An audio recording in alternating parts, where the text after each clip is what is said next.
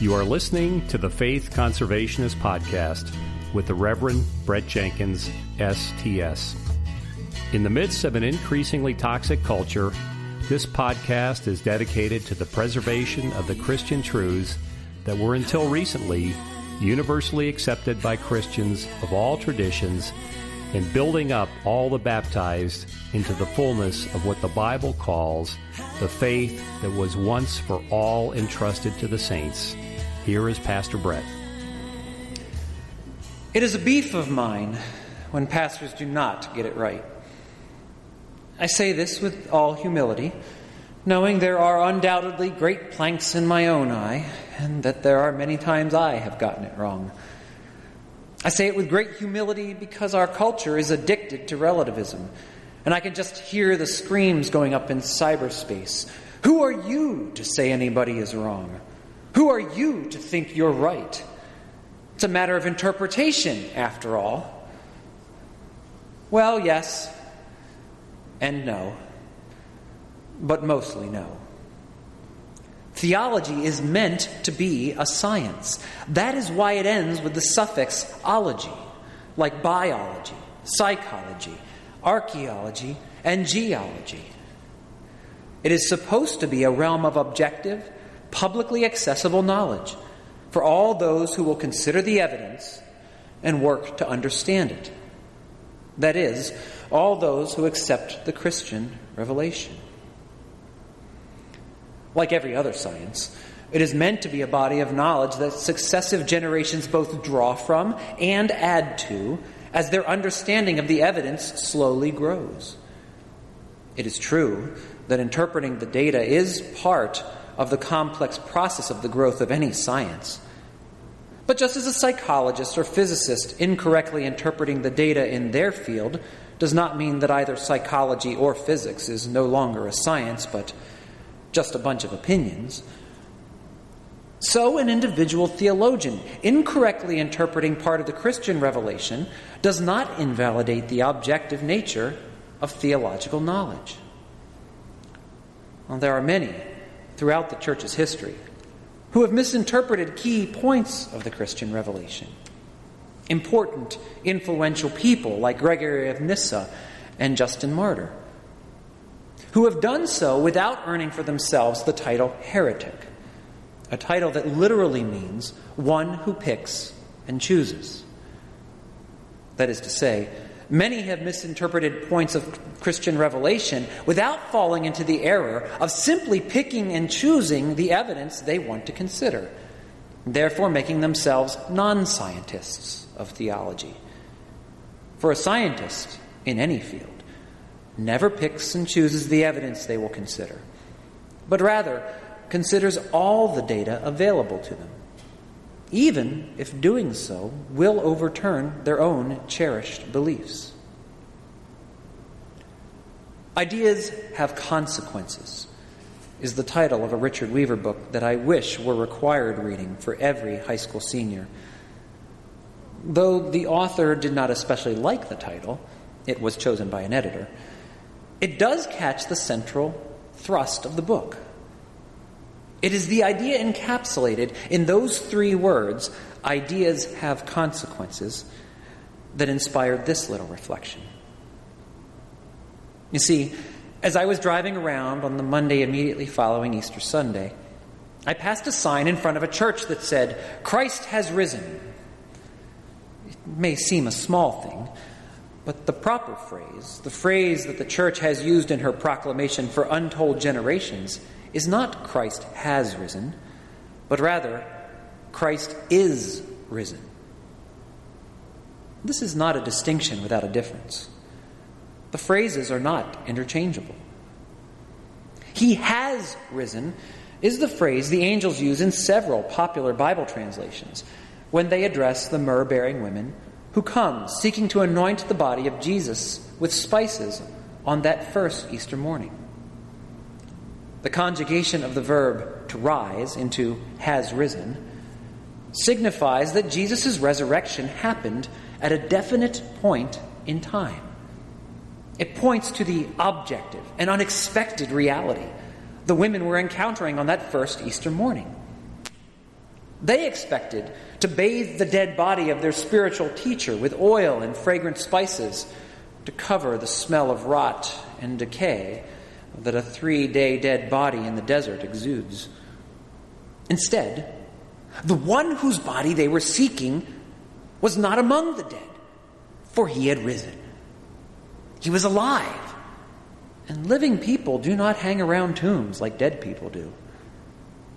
He has risen communicates that Jesus really rose from the dead at a particular identifiable moment in time, a very important fact, especially in a day and age that wants to make spiritual realities a matter of private devotion rather than a matter of public, historical, objective significance.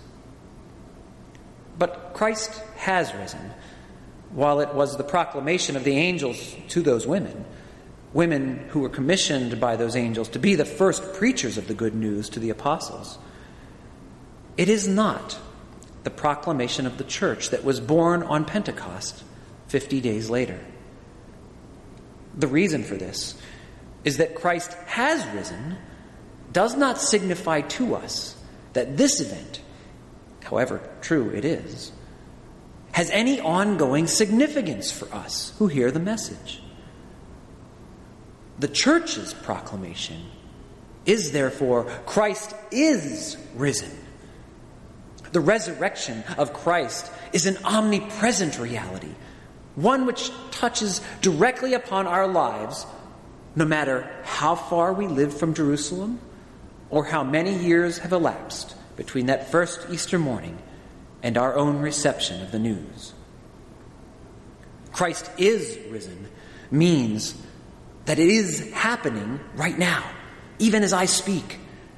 It means that the Jesus who was raised from the dead by the glory of the Father is still alive now.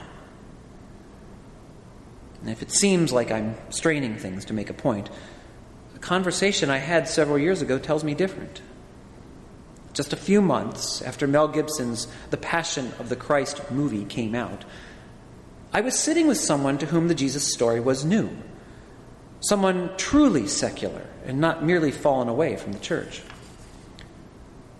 If you have never seen the movie, it ends with a scene of Jesus leaving the tomb in which he had been incarcerated, the sun shining through the nail holes in his hands.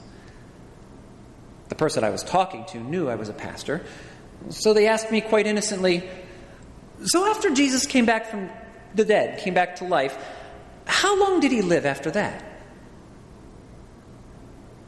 The church does not proclaim of Jesus' friend Lazarus or the daughter of the synagogue leader Jairus, two people whom Jesus raised from the dead during his earthly ministry, that either one of them is risen. They were raised from the dead by Jesus as a sign of his kingdom power, to point us toward what we could hope to receive eventually at his hands. But after they were raised up, they grew older and died a very normal human death.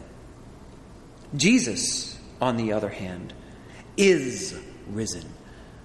And being raised from the dead will never die again. Death no longer has dominion over him. He is alive forever and ever, and that means that nothing can or should ever be the same for us as it would be if he had not risen, or even if he had merely come back to live a normal human life, as spectacular as that would be. I mean, I am glad Lazarus and Jairus' daughter were raised, glad for their families and friends, but that doesn't touch my life very personally at all. On the other hand, Christ is risen means big things for me. To quote the full text of the church's ancient hymn or troparion, from which we excerpt the proclamation, Christ is risen. Christ is risen from the dead, trampling down death by death, and upon those in the tombs bestowing life. Jesus is risen. He has destroyed the power of death by entering into it himself and conquering it from the inside out.